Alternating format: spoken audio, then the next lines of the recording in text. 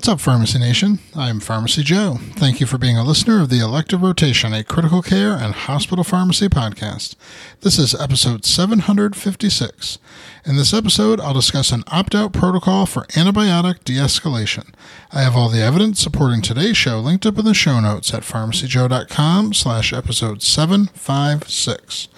Current guidelines for sepsis recommend a daily review of antibiotic therapy to de-escalate or discontinue antibiotics when appropriate.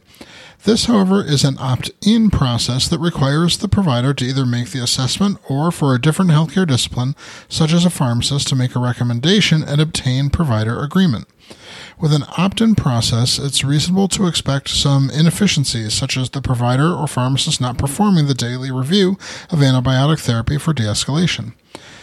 Therefore, a group of researchers examined the effects of an opt-out antibiotic de-escalation in patients with suspected sepsis in the form of multi-center randomized controlled trial.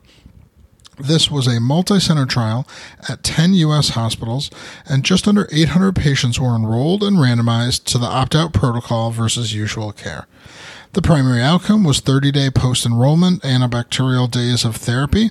The providers for patients in the intervention group were contacted about de-escalation using opt-out language, and if antibiotics were continued, clinicians were asked to discuss their rationale for continuing antibiotics and also a de-escalation plan. Patients who received the intervention had 32% lower odds of antibiotic continuation. However, days of antibiotic therapy were similar between groups when counting only the intervention patients who did not have antibiotics stopped.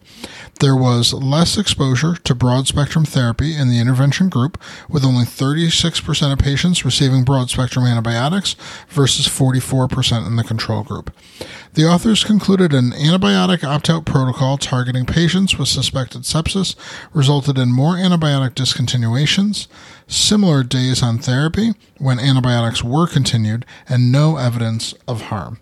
Using opt-out strategies for antibiotic stewardship represents a novel approach and one that is effective in increasing the amount of patients who have antibiotics discontinued.